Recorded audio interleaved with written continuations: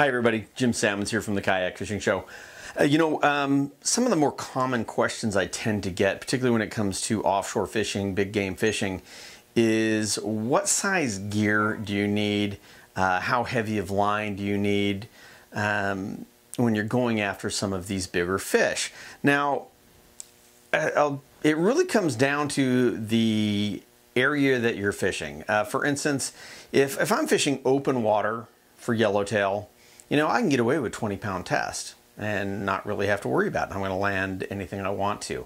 Then again, if those fish are near structure, particularly near the kelp beds, then I'm going to have to bump up that line because I need the abrasion resistance and the cutting ability of heavier line. So the main thing is having the right line based on the fish that you're targeting and the bait sizes that you're using. If you're using really small baits, if you've got really heavy line, that live bait's not going to swim quite as well. When it comes down to the size of the gear, I've always said, you don't need big gear in a kayak.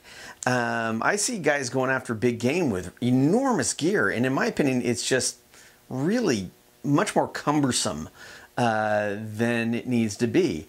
We've caught many marlin on reels as small as this Siegler SGN. That's the small game narrow.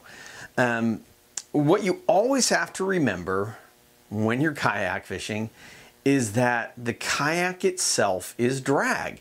You're really never putting as much pressure on that fish as you think you are. So this can work for you in a couple of different ways. Because the kayak itself is drag, you actually have the ability to light tackle fish. So you can go for some of these really large fish. For me here in San Diego, that would be yellowtail, white sea bass, thresher sharks. I've caught many of these fish on line as low as 6-pound test when I know they're out away from the kelp.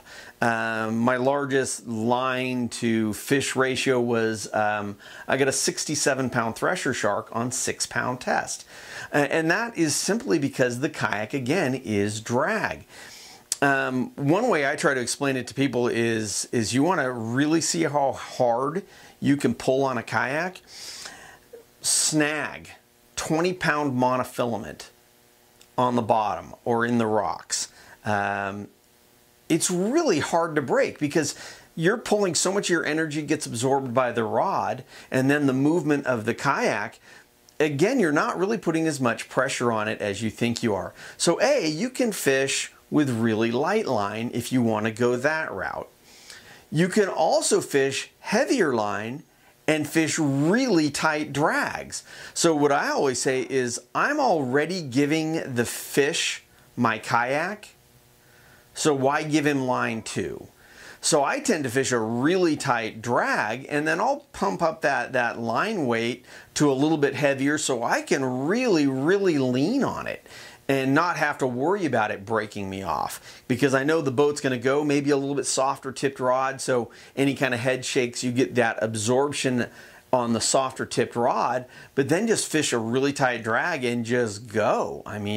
You don't need that heavy line. So gear it towards what the fish is, whether you need abrasion resistance, anything like that, and then fish the gear that you're comfortable with. For instance, this is an SGN. I've got this loaded with 60-pound hollow core braid, and the reason I've got it loaded with 60-pound is because I know that a fish isn't going to get that much line from me anyway. So I can put 60-pound test on there. I don't have to have as many yards of line on the reel itself. And then of course doing a wind-on leader top shot, and my wind-ons are usually like 20 feet long. And then I can put that, I can do a 20-pound test wind-on. I can do a 100-pound test wind-on if I'm going for marlin or that sort of thing that have the abrasion, the very abrasive bills. So you have to kind of play with it, but just realize again, in the kayak itself is drag. Hook into a bass this big and that bass will pull your kayak. So you can imagine what it's like when you get into a really, really big fish. That kayak can really get moving. So since the kayak is moving, you're not really giving that fish line. Button down that drag, hold on tight, let him take you for a ride. And he's not going to get that much line on you.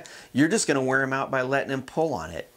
So again, the kayak is drag. You're never pulling on the fish as hard as you think you are. So think about that when you're picking out the line setup and the reel setups that you're going to use. I guarantee you, you hook into a big fish on this little reel, you're still going to land it because it's a good quality reel with very smooth drags, and that's one of the keys. The best thing you can do is always use good quality reels like the ones I use from Seigler Reels, and make sure they're loaded up with the best line you can get from Seaguar. I hope you enjoyed this quick little video. If you did, please give us a thumbs up, share it with your friends. If you haven't done so already, I hope you'll subscribe to Kayak Fishing Tales. Remember, please always wear your PFD, and I look forward to seeing you on the water.